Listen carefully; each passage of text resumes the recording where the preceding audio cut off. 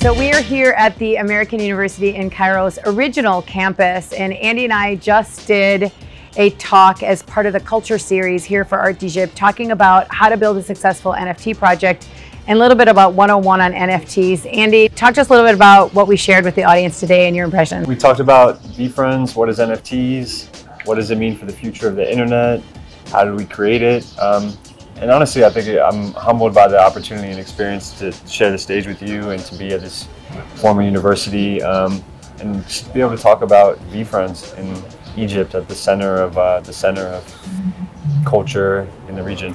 One of the things I love that you talked about was about curiosity, about how when you're looking for talent, you're looking for team members, you're really looking for people who have that curiosity, which is one of the traits of VeeFriends. I thought they asked some really good questions. I totally agree. You know, I think everyone in the audience came for a reason. They're curious, they're interested, they want to learn more, they understand that we're on the precipice of change.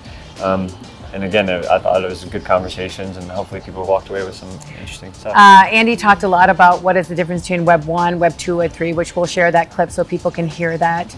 But I think the context of this event, talking about digital art in an art event or conference, what is that role of digital in the space in general, in the art scene? Yeah, I've been thinking a lot over the last week, honestly, just about the concept of the utility values of NFTs versus the art and collectible utility, and how I just want to talk and speak about VeeFriends as an IP and opportunity to storytell versus VeeFriends as a community driven in utility and value and ticketing. And I think there's a place for both, and I think people in the audiences, there might be an artist who really wants to storytell and create her artwork, or there might be someone who really has a baked-in community and wants to think about ways they can provide them value. Andy, thank you for being here and for joining us. Thank you. Guys, let me present to you the second talk of the day. We have Maha Boulainen, founder of Digital and Savvy, and Andy Krainek, president of VeeFriends.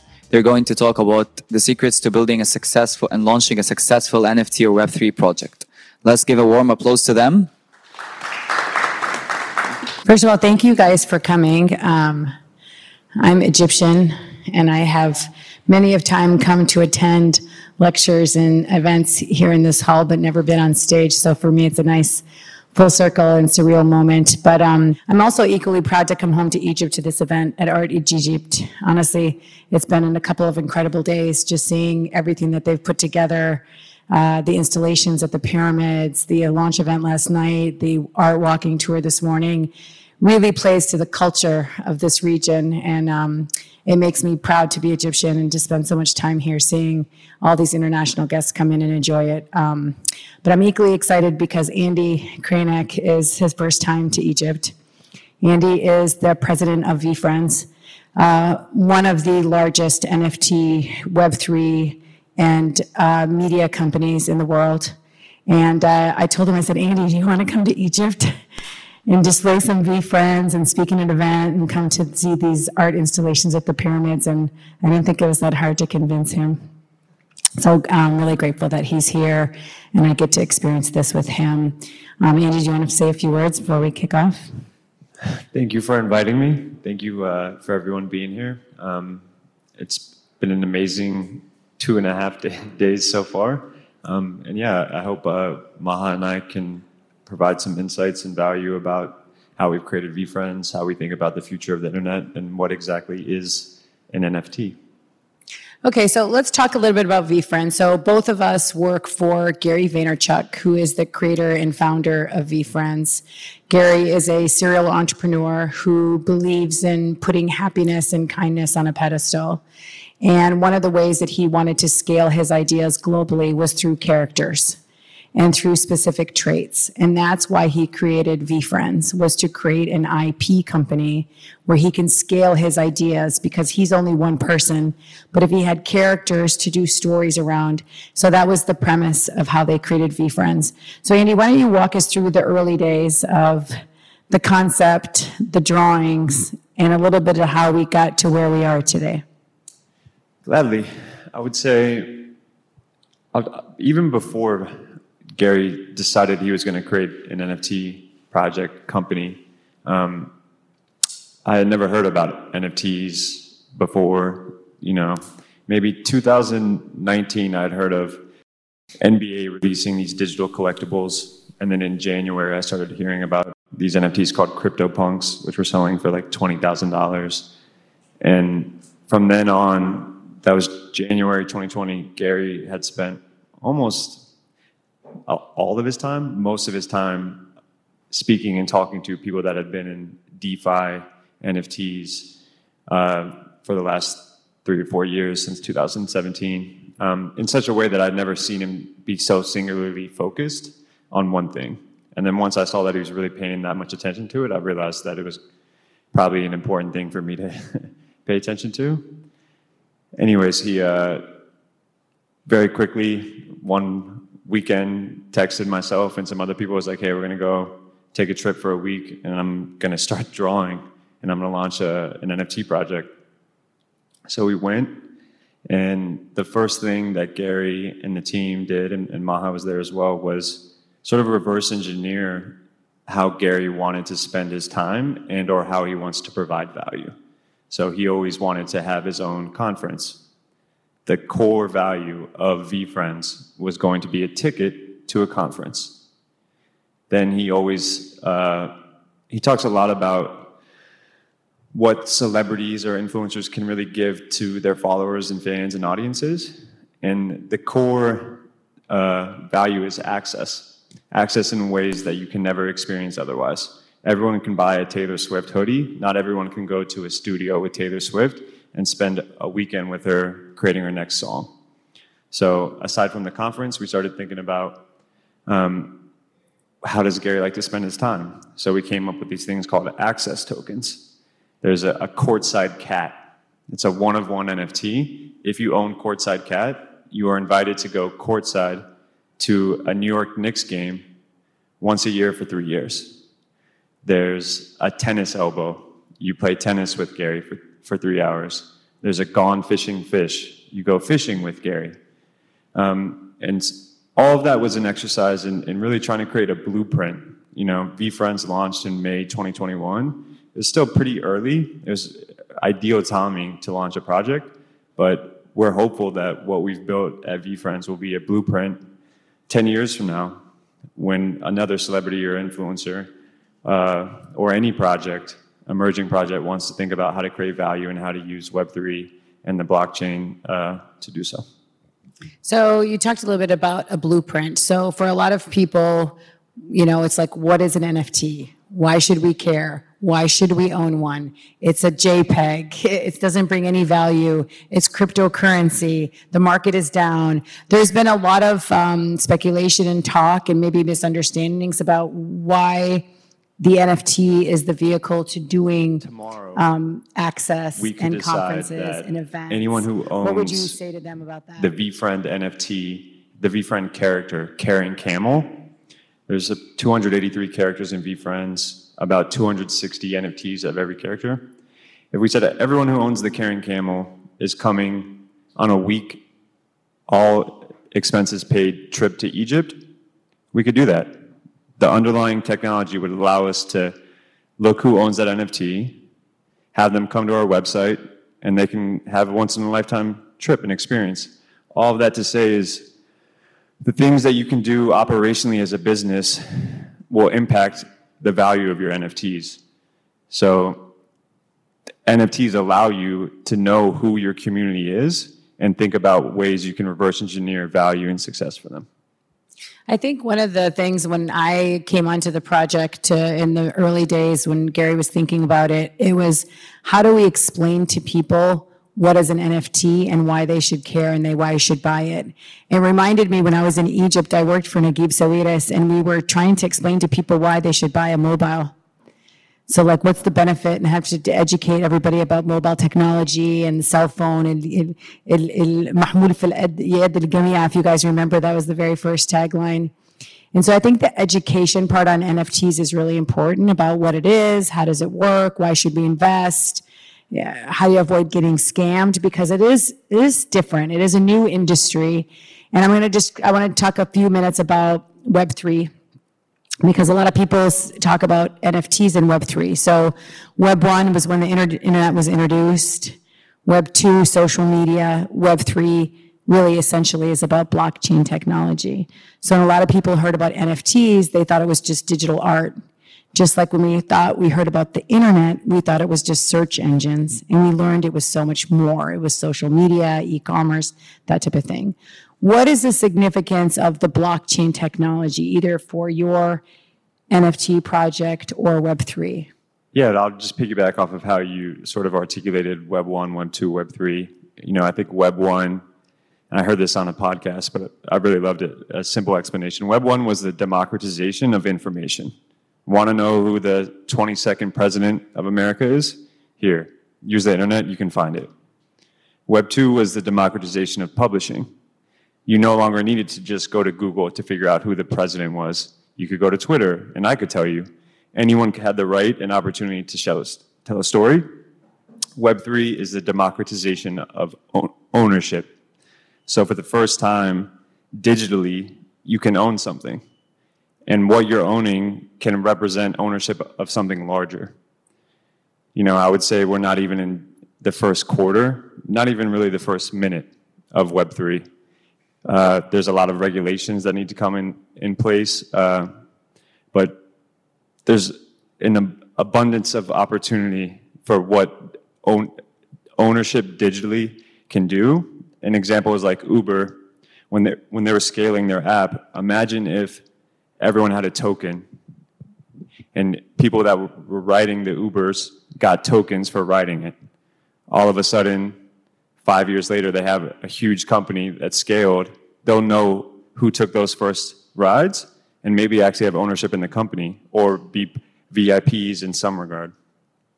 That's very cool. It's a good example. I didn't hear that one before. It's like, imagine how many tokens I would have in Uber. I mean, we've all want to get loyalty programs or things for rides. So VeeFriends, just to give context again, setting the stage a little bit, is more than 10,000 tokens in the initial one, and then the second one was more than 55,555 tokens. And so there's a lot of community that own these tokens, but what happens is a lot of NFT projects launch on Discord. And VeeFriends has one of the largest Discords in the world with more than 300-some thousand. Is it? Every time I want to say it's the largest, someone else. People might seem like, Andy, we're the second. I'll say we're the largest. We have around 380,000 active users in our Discord. I've never seen anything like it. We'll do a product drop, and there's either a lot of anxiety, doubt, or extreme hype and excitement. Thus, the importance of really having a big team to staff it. Anytime we do, Gary himself needs to be involved in the Discord to put out messages. But it's like real-time customer engagement, 24/7, 365.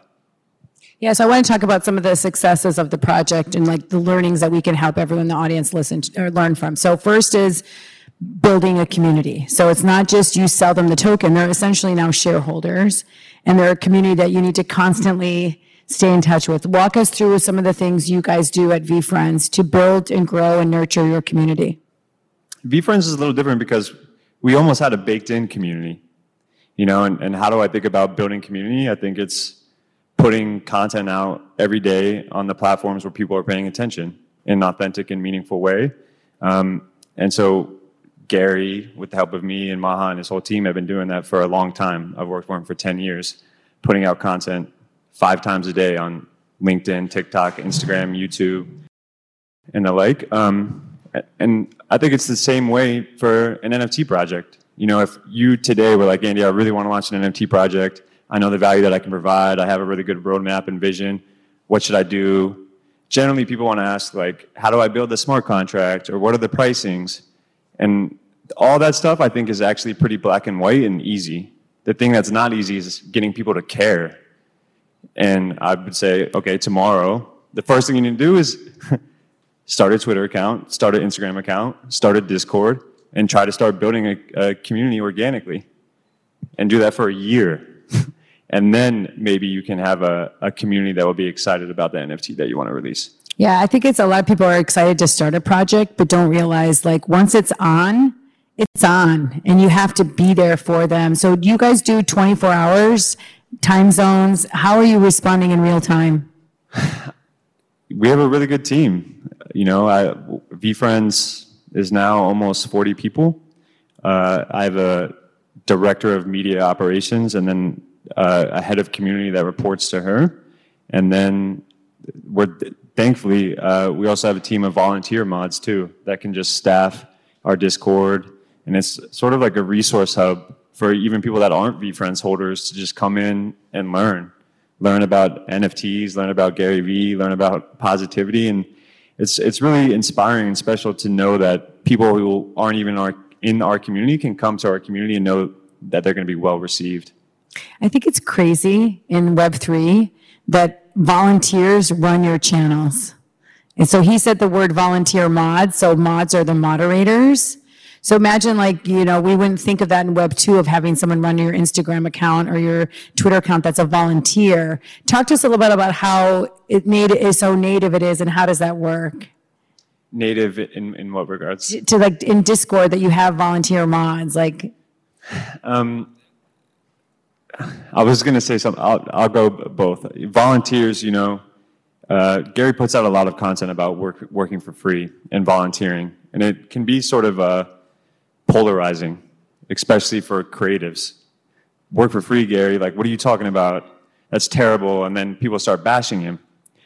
And I am completely on the other side of this camp because I actually tweeted Gary 10 years ago and asked to work for free. And so my biggest advice to college grads, people in college, people that just graduated high school, is to work for free or use your time rather to be in a position that you want to be in. If you want to be a fashion designer, find fashion designers that you might want to aspire to have a similar career path with and give them your time. You can start off being assistant and quickly learn and grow. So that's part of the ethos of VFriends and Gary's messages. So we're grateful to have volunteers that want to learn what does it take to staff a Discord and how do you do customer service. And we just try to come up with programs to make it valuable to them and have check-in points. And then eventually, people always come to us, hey, Andy, I need a Discord moderator. And I'm like, great. And then we give them an opportunity to maybe leave our Discord as a community manager and then go on to get a full-time job. So I think one of the things that I think VFriends does very well is community. I think the second thing, which I love to share with everybody, is your approach to partnerships and collaborations. So right now we see a lot of brands collaborate in doing drops and doing things together, but it also exists in the NFT world. And you guys have been doing some really big drops. You just did the Macy's, Reebok. Talk to us a little bit about why is that important for your community, your brand, and what's the steps you take to approach those partnerships and collaborations? Since the inception of VFriends, we were really using collaborations to legitimize our intellectual property. So the first substantial collaboration we did was with Mattel and Uno cards. Uno is the biggest game in the world, actually. Economically, as a collaboration partner, it wasn't really in VFriends' interest, but none of our collaborations are to date. They're in the interest of growing and scaling the credibility and notoriety of our brand, and also to provide value to our holders. What's a recent collaboration we did? I'll take Anwar Carrots. We released a hoodie. He's a streetwear fashion designer based out of LA. We have a relationship with him. Shoot him a message like, hey, we'd love to collaborate. We have 250 characters. Pick a character you like, and we'll put it on some, a fashion capsule with a hoodie and a t-shirt. He picked self-aware hair. And then anyone who owns the VFriends self-aware hair token got the capsule for free. Also, Anwar's audience is now being made aware of VFriends. Anwar's brand is called Carrots, which is why he chose self-aware hair as a rabbit. But then all of a sudden he's posting and sharing about VFriends and they're seeing this rabbit, and then inevitably someone's going to, click the profile, see the VFriends tag, and then hopefully learn about our project and maybe be interested. Yeah, so the ones that just launched this week alone, just to give you guys context, because they've been a very active machine, is yesterday Friday? What day is it today? Today is Sunday. Yesterday was Sunday. Day before yesterday. Well, the starter jacket Alert Ape dropped, which is a really big one. And a week ago, they did one with Macy's and Toys R Us. Yeah.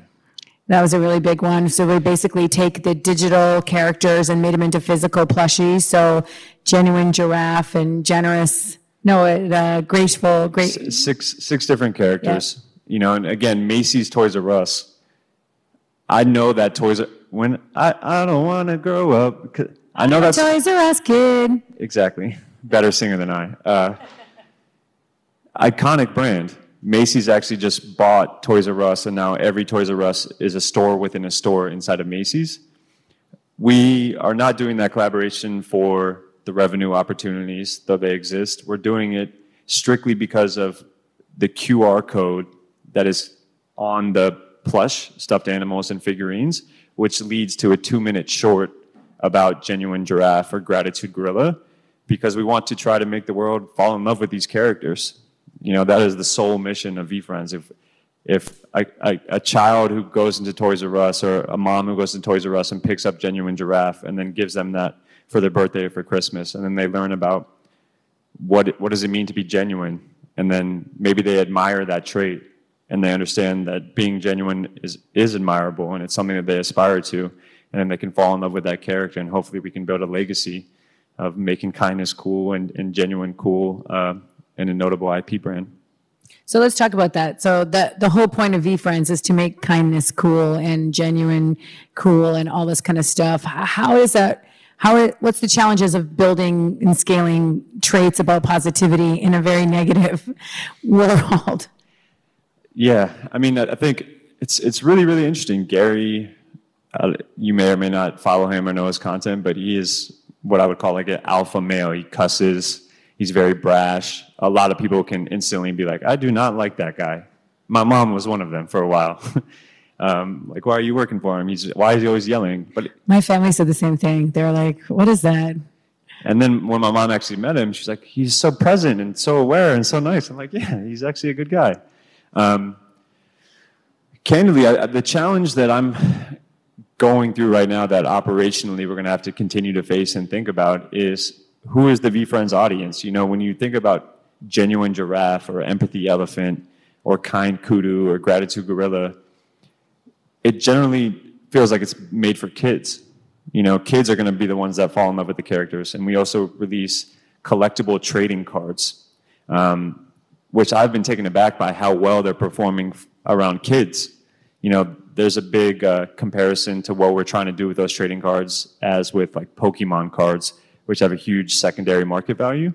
But kids are more drawn to almost VeeFriends cards than Pokemon cards because they're more relatable. Everyone knows what Karen Camel is, more so than Pikachu or Charizard.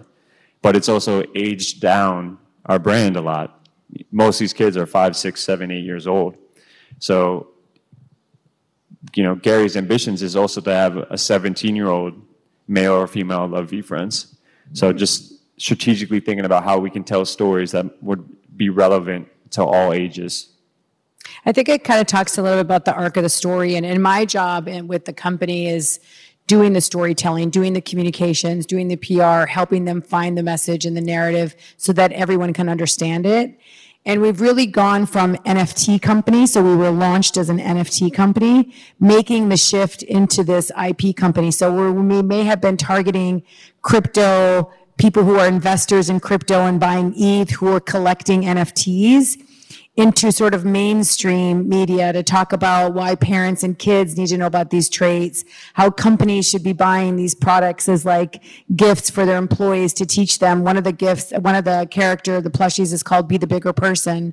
So when you get a situation, how can you be a bigger person and rise above? So really trying to take the ideas of what they were doing on the NFT community and in the Web3 community and bring it and push it into the mainstream so that more people adopt the things that we're trying to share. Like at the end of the day, name a business person that you guys know who goes out, who just talks about happiness all the time. It's not an easy thing to do, to get Gary to go on television to talk about happiness and kindness. Like, no, news organizations want things that are, catching attention, what people want to know, what people need to know, breaking news, exclusives, drama. They don't want to be reporting about happiness and kindness, and because that's not cool. But now I think as the conversations are changing and more people are embracing mental wellness and health and balancing yourself, and so people are thinking about what they need to do to be happy. And so I think that the conversations and the videos and the way that we're trying to do the storytelling is going to have its place in history as really changing how people think about happiness and kindness and empathy and some of the things that are on the traits of the book. One of the biggest, not just the book, but he has a book, Patient Panda, teaching people patience and teaching people about these traits. Let's go into a little bit about talking about your job as the president of the company, operations. You started from zero. It's essentially a startup. It still is a startup. You work for a company that has a big machine behind it. What have been some of the challenges in building and operating it? You've been on that now for almost 2 years, year and a half. Just the keeping up with the speed and the change and the growth.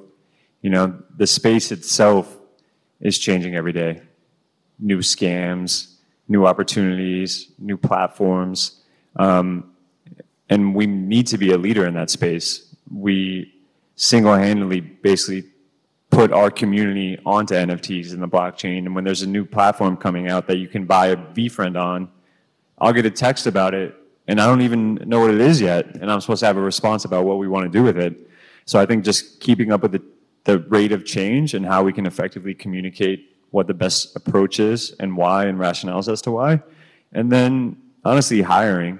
We were able to build VFriends to what it is 2021 up until VCon with really like 11 people, which is way too small of amount. Everyone was doing 3 jobs, but the reason I liked it that way is because I trusted single-handedly everyone that I had around me. And when you have trust, you can move really fast. So now we're scaling. Over the last 2-3 months, we've hired 20 people. So that's going to be a whole new challenge of having more senior leadership. How am I able to manage them and allow the people below them to flourish? But hopefully all good things. What is the one when you were at Vayner? So Andy, before he was at VFriends, was running Gary's brand. And I know, because I know you, is that you were in charge of a lot of hiring. What was that process like? And what do you look for when hiring people? Yeah, I've had the privilege, honestly, to hire I probably hired like 50 people, all of them entry-level employees, first job out of college. And I think whether it's an entry-level or senior executive, the truth about hiring is you never really know. I'll have an interview with someone. I might even give them a little sample quiz or test they have to take. I'm like, they are awesome. Let's hire them. And then 3 weeks later, I'm like, they're not going to make it. You really need to work with them. I try to have other people, of course, interview and we gather feedback and consensus and pros and cons. But really, you just got to see how they operate and what happens when a problem comes their way. How do they respond? So if you have the opportunity, that's why I love internships. Having someone young come in and work for 3 months allows me to have some separation of not feeling like I'm committed to their career growth. Versus if I hire someone, I feel indebted to, even after 3 weeks, I'm like, oh my gosh, Mike is not going to work out. But I felt like I hired Mike and I'm responsible for his success and I want him to be great. But that's never the move. You have to peel the Band-Aid off and let Mike know what it is. And creating internships and things of that nature has made it a lot easier for me, at least as a manager, to have those conversations. The hiring and the training process and kind of building people. What are some of the essential things that you look for like in that process? The traits and qualities of VFriends. The soft skills are actually the hard skills. How patient are they? How empathetic are they? How kind are they? And you do that through just questions, and I love, of course, if they can back up that they have the skill sets or the experience based on their resumes and portfolio. That will always be great, but really, it honestly comes down to skill sets and I think emotional intelligence, broadly speaking. And I think the number one quality I look for is curiosity, especially where we are with VFriends. But I think in general, if you're curious, that probably means you're going to be more proactive. you're probably going to be a little more self-aware, and you're going to be a little more eager and ambitious to get things done. I'm going to ask you a trick question now, and I've told you that I'm going to ask you a trick question, but what's your favorite VFriend character? All of them. Honestly, it really changes. It depends on my mood. I'll say that my favorite VFriend character emotionally to me is probably a character called Forever Phoenix, because it is the NFT VFriend that Gary gifted me after we launched VFriends. He gave me congratulations, and then he asked me what my wallet address was, and then he sent me this character, Forever Phoenix. And I really like it. And the significance of Forever Phoenix is basically Gary, in a twisted and almost sick kind of way, says he would fantasize about, building the biggest business ever, and then it failing, blowing up, everything goes to zero, and then quickly all the I told you so's and haters and doubters would come out and say, see, Gary, he's just a hoax person or whatever.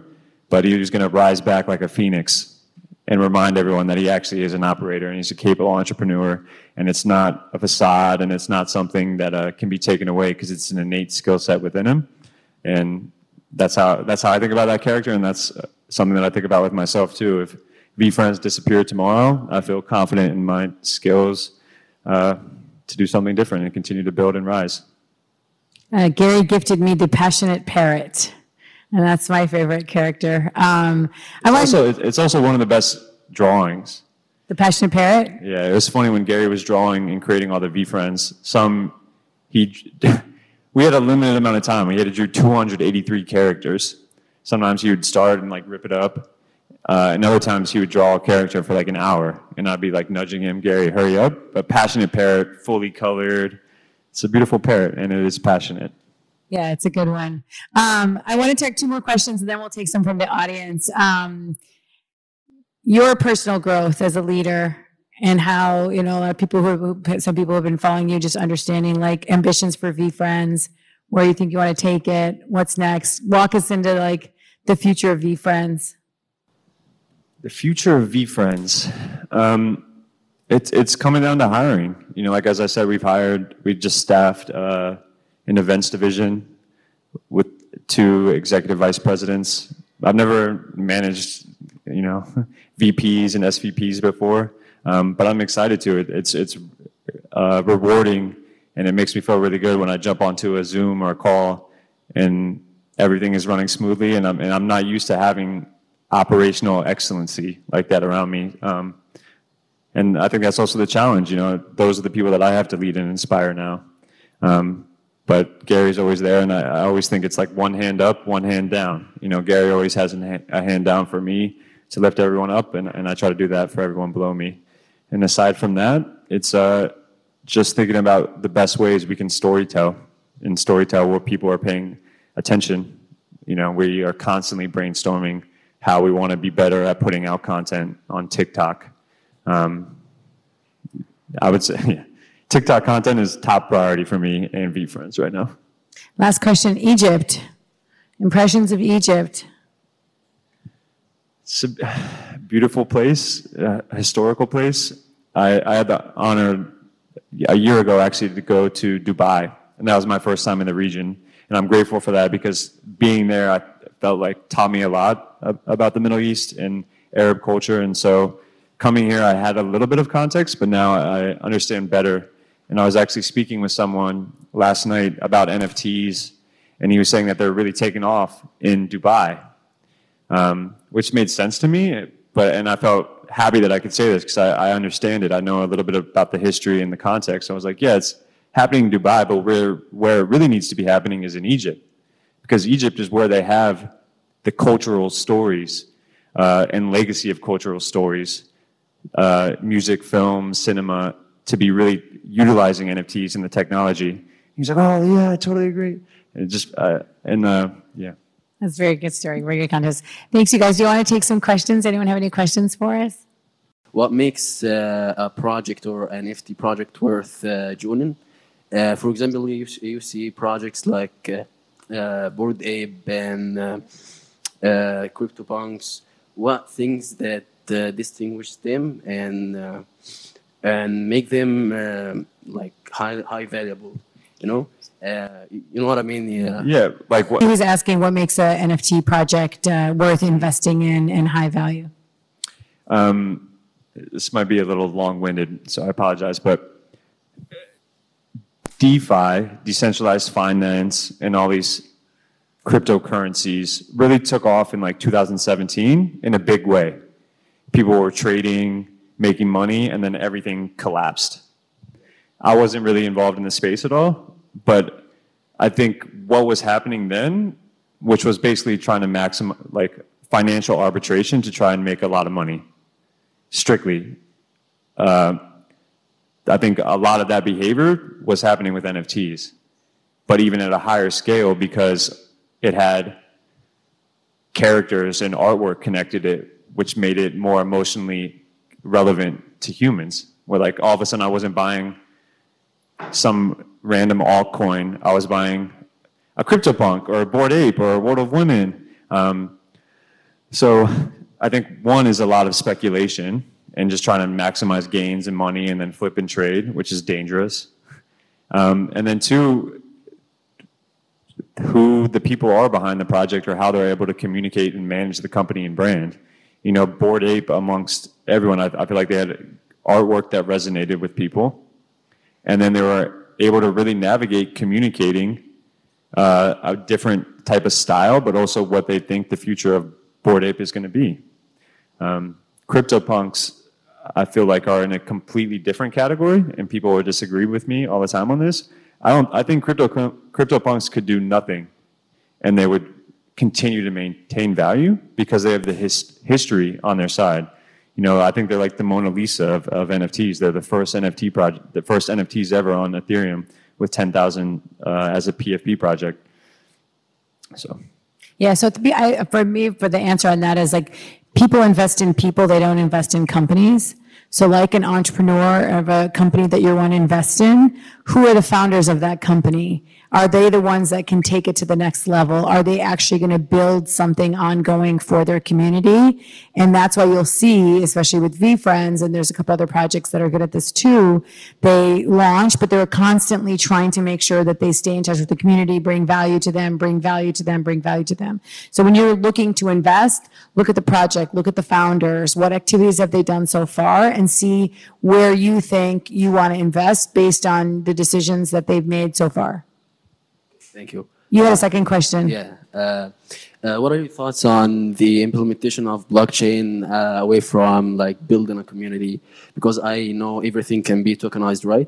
Like for example, you can tokenize your passport or legal documentation. So what are your thoughts on that?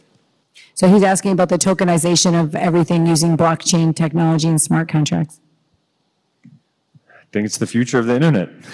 You know, I think ticketing, obviously, I'm very bullish on. I think specifically in American sports, it's hard for me not to imagine a world in which in a few years' time, the tickets that you will go to an NBA playoff game will be an NFT. Because let's say I go to that playoff game and Luka Doncic, who's one of the best basketball players in the world, hits a game-winning three, and the Mavericks go on to the NBA Finals because of that. That ticket will have value after that game. For the people of the world who really love Mavericks and Luka, they'll want to collect and own that. So I could go to the game, experience it, not really be a collector, sell it, and make money from my experience, but also as a business opportunity for the NBA and the Mavericks, they're going to get royalties from every time that ticket sells.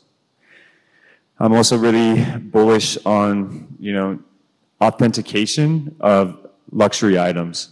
So Coach bag, a Rolex watch. If you buy a Rolex right now, it's going to come with like expensive plastic to tell you that it's a real Rolex. It can be faked, and it is being faked, versus you buy the Rolex and it's going to come with an NFT, which can never be faked, and it's always going to be verifiably authentic. It's like, okay, I'll buy the Rolex from you, but I want to see the NFT that's supposed to come with it. Yeah, I bought a sweater in New York, a luxury sweater brand, and it came with as a tag on the price tag, and then it came with a little booklet and said this sweater was authenticated on the blockchain. Here's the address to prove that it was a Prada, but it was real, and I'd never in my life seen that before. And so I posted, I'm like, I got my first piece of clothing and I can verify the ownership in the blockchain, that it's not fake. I thought that was crazy. I think whether it's 3 years, 4 years, 7 years, NFT is not going to be a word anymore. You know, it's just going to be an everyday activity where you consume and buy things on the internet.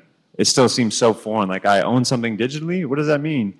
But, and it's also due to the price points. You know, you see these headlines of someone bought a monkey for $100,000 and it doesn't, you know, and immediately people are like, it's a scam, it's fake, whatever. But I'm excited about $2 NFTs because it's a collectible and maybe it's a proof that you came to a talk with Maha and Andy, or that is going to allow you to go to a restaurant and get a free meal, but it'll be like a memento that you can keep with you forever. Yeah, I think to his point, like the terms will also probably change. Like World Wide Web used to be what we used to call the internet. We used to call it the information superhighway. We don't call it that anymore. But like, I think so the term NFT also might change. Any other questions? Hey, what's up, guys? Yay. So building like a company like VeeFriends, when you guys start, do you guys have plans to be profitable at a certain point, or it's not even in the plans when you start and there's like different KPIs? When we were launching VeeFriends, it was really stressful because we were behind schedule. There was new technology, and we had to keep on updating the pricing because the price of ETH kept on going up. But we had priced the value of VeeFriends based on how much it would be to come to the conference, strictly. It was about $2,000, and that was the value of what it would be to come to VeeCon for 3 years. So I knew if all VeeFriends sold out based on the pricing model, how much money we were going to make. We actually, I think we would have made a lot more if the website would have been on time. But 2, we actually had, and Gary gives our CTO a very hard time about this, on MetaMask, there's a suggested gas price, and it was locked in at something that was really, really high. And we actually had something called a reverse Dutch auction, where every VeeFriend started at a price, and every second it started lowering in price. And we had done so much promotion for that day and that moment in time for everyone to buy. And they were going to be buying at a high price. But then they saw that gas was so high, and they stopped for a second. And then it took us 23 days to sell out. And when I say that to people who really know the space and really know VeeFriends and know where we are as a blue chip NFT project, they say, damn, because they wish they would have been able to buy a VeeFriend for the floor price of 0.5 ETH. And then Series 2. So we always have math and modeling, and now we have a real P&L. You know, we have a 40-person company and an annual conference, and we're doing more access events, growing company, and it'll end up being a very large company. It's also like any other company where you want to get seed investors and you need to like really build and grow your company to scale. At that stage, they got an investment as well to help build out their creative engine so that they can do animated films and TV shows and children's books and toys and really build the next Disney, the next Hello Kitty. That is the ambition of the company. And so you need to, you know, eventually you can sell your NFTs, but you need to have other vehicles to build and grow and scale your business. Nuran. My name is Nuran Awais. I'm an illustrator. I'm digital, and I'm also a business owner. And I've got the opportunity to work with top brands in terms of illustrations and stuff like that. But at the same time, I'm currently exploring how NFT works and all of that. It's still very new to me, but I'm keen to understand how it works. To maybe at some point I would have my own collectible or something like that. But at the same time, I feel that I'm still having difficulty grasping what it is exactly and how it works. So I would like to know, because you mentioned that only like maybe 2 years ago you weren't very familiar with all of this. So what helped you shift your mind to understand how this industry works? And what are your advices for people like me to be able to get into that industry maybe faster than you? And what advice you would give me for someone who's an artist, who's an illustrator, and who's keen to have something in that industry in the future? That's one thing. I'm also curious to understand who illustrates the characters at VFriends. Like, I want to know, like, I just search now the characters to see how they look like. Very interesting. And I'm just keen to understand who does that work as an artist. And if this is Gary himself or if it's a team, I just need to understand how things like that work. Okay, first of all, if you guys don't follow Nuran on Instagram, she's an extremely talented illustrator. A lot of her stuff has been by big studios. So I want to give context to her. So let me lead the question since I know she asked a lot. So the first one is, when Andy was new to the industry, and like, how do you learn? What's the best way to get up to speed to learn about NFTs and the NFT industry? Yeah, I'm going to try to give an answer to both at the same time, actually. And your other question was like, how do you maybe get to a place where you might be able to have your own collection and notoriety? I think like I would storytell your journey of learning about NFTs and about Web3 while doing it in real time. Thus, you yourself are learning about it, but you're gaining awareness, storytelling about how you're learning about it. I literally would just go to YouTube and I would find a podcast and I would listen to the podcast. And then afterwards, I might have two questions that I still didn't grasp. And then I would try to talk to other people and figure out like how they articulated it. It was really just consumption of finding 2 or 3 creators that I really liked and then coming up with some follow-up questions. I also think you don't have to, if we asked everyone in the room right now to explain what the internet is and how it works, my assumption is we would get really bad answers. It's just because it's become so consumer friendly and so easy. As an artist and a storyteller and a creator, I think that's the only thing you really need to focus on. Yes, you want to have other smart people around you who have other skill sets, developers, things of that nature. But as long as you, at a high level, grasp that it's something on the internet that people can own and sell and trade, and you can always know who owns it, you're good to go. And aside from that, get recommendations from other podcasts and creators to listen. There's an emerging market of people in the space covering the space. Carly Riley is someone that I recommend. I really love her podcast.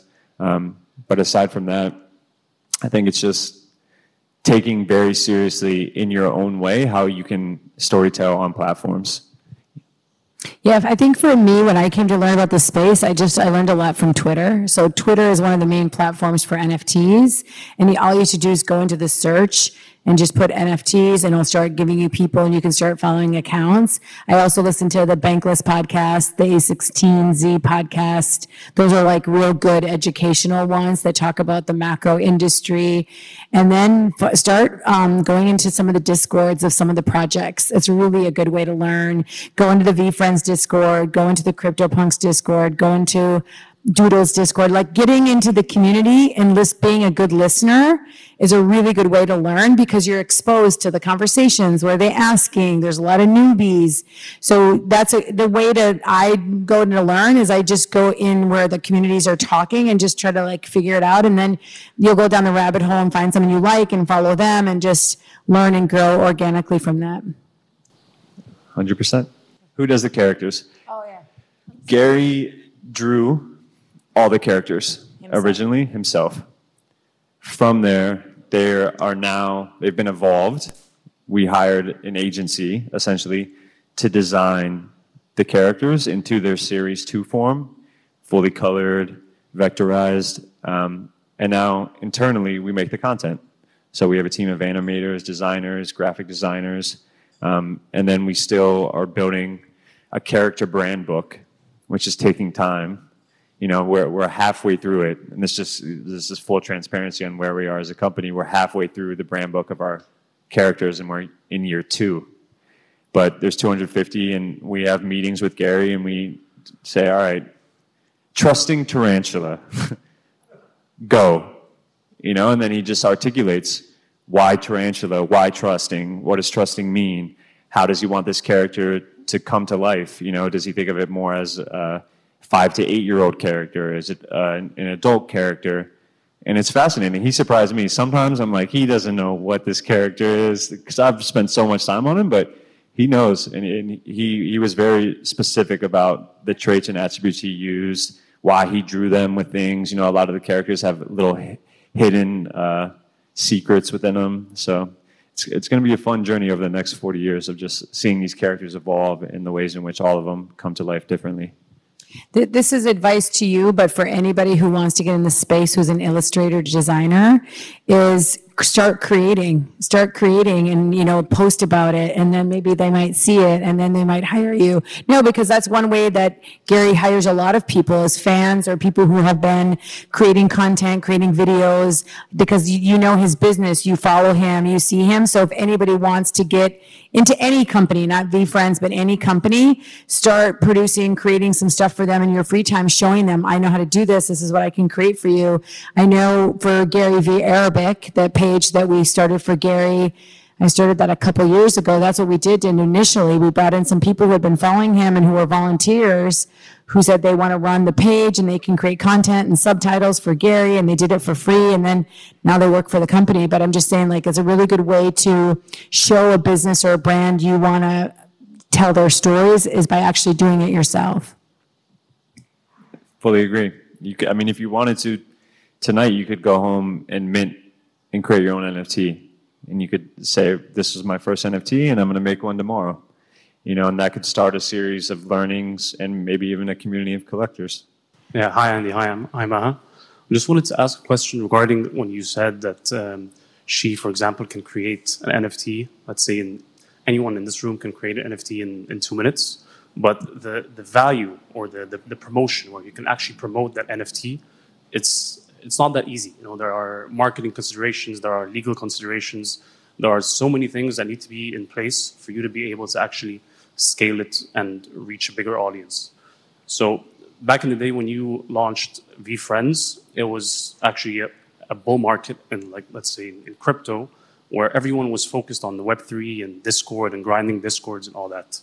Right now, things are changing. A lot of projects are selling out in ways that are very similar to Web2, where they're basically using paid ads or using other marketing forms to actually be able to grow their audience, because Discord, just having a large Discord doesn't cut it anymore. So what do you have to say about that for new projects that are starting in this space? How should they approach it? Is it a Web 2.5, let's say, strategy like Gary mentions, or is it both Web 2 and Web 3 to be able to capitalize on all that audience? It's Web 2. You know, I mean, Web 2.5 is to be able to have a better relationship with the people that have your tokens, but TikTok is an insane platform. Like, I was asking my friend Ali, who's here, he's been traveling with Maha and I knew the answer, but I'm like, hey, Ali, is TikTok big in Egypt? And he like laughed out loud. He's like, this is huge. And it's because they've given the opportunity for extreme free distribution. You don't need to be Gary Vee, you don't need to be Eva Longoria to have a big audience if you have a story to tell. You know, and it goes back to what I was saying earlier, is like, if she wanted to create an NFT project, the first thing that I would really think about is how are you growing your own audience and community? You know, and whether she wanted to be, if you're like, I don't like video, I don't like being on camera, that's not me, I wouldn't recommend going on TikTok. Actually, TikTok has a lot of ways to storytell. You can do animations without you ever having to appear on the camera. There's tons of ways to storytell, but it all has to come down to you naturally. So I think the market's down right now, which is actually a really good time to be learning and studying and then working on your craft into Web 2 to garner the opportunity to have an at-bat to execute in Web 3. Thank you. Yeah. I mean, Gary talks a lot about the TikTokification across all platforms. Like, everyone's trying to emulate what they do, or you capture in the first 3 seconds and the trends and all that kind of stuff. So I think you can think on the platforms too. I mean, this is why it's fun working for Gary and seeing what's happened over the last 10 years. He wrote a book called Crush It. I think maybe 2012. It was basically how to cash in on your passions, how you can make money online sharing and storytelling around your passions as a YouTube creator or whatever. If you go to Amazon right now and look at the reviews of that book, there are people who say that, like, he's a scam artist and he's full of bogey, baloney, and no one will ever make money on internet storytelling.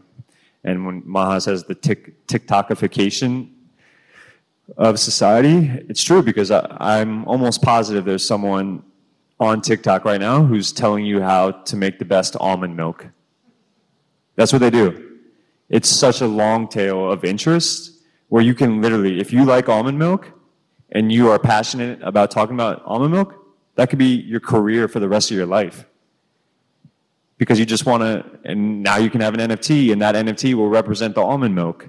You know, it's really understanding who you are, what you want about, and how can you storytell it. You know, I think everyone's job is your profession, comma, storyteller. And I think just on your point about the marketing that you need, and on from I wear the communications hat, like it's multiple layers. So you need to have a good website. You need to have a good social media team. You need to have a good Discord. You have to have someone talking to the press. You have to have personal brands. So like the founders have to have good social where they're out educating. So like you have to have all of those things in line before you even start to do paid. So we call them like the communications foundations, and they all have to sing together and be consistent across each other. And then you have to do stuff like this, like going out and speaking and talking to smaller groups, and the hand-to-hand combat of talking to your community and meeting them publicly at events. It's so important because it takes your brand and takes it to make a new connection with that user or that community. And I think just the brands who do it well, just think of any brand that you follow, that you like. Why do you like following them, and how do you, because they communicate well to you or they connect with you.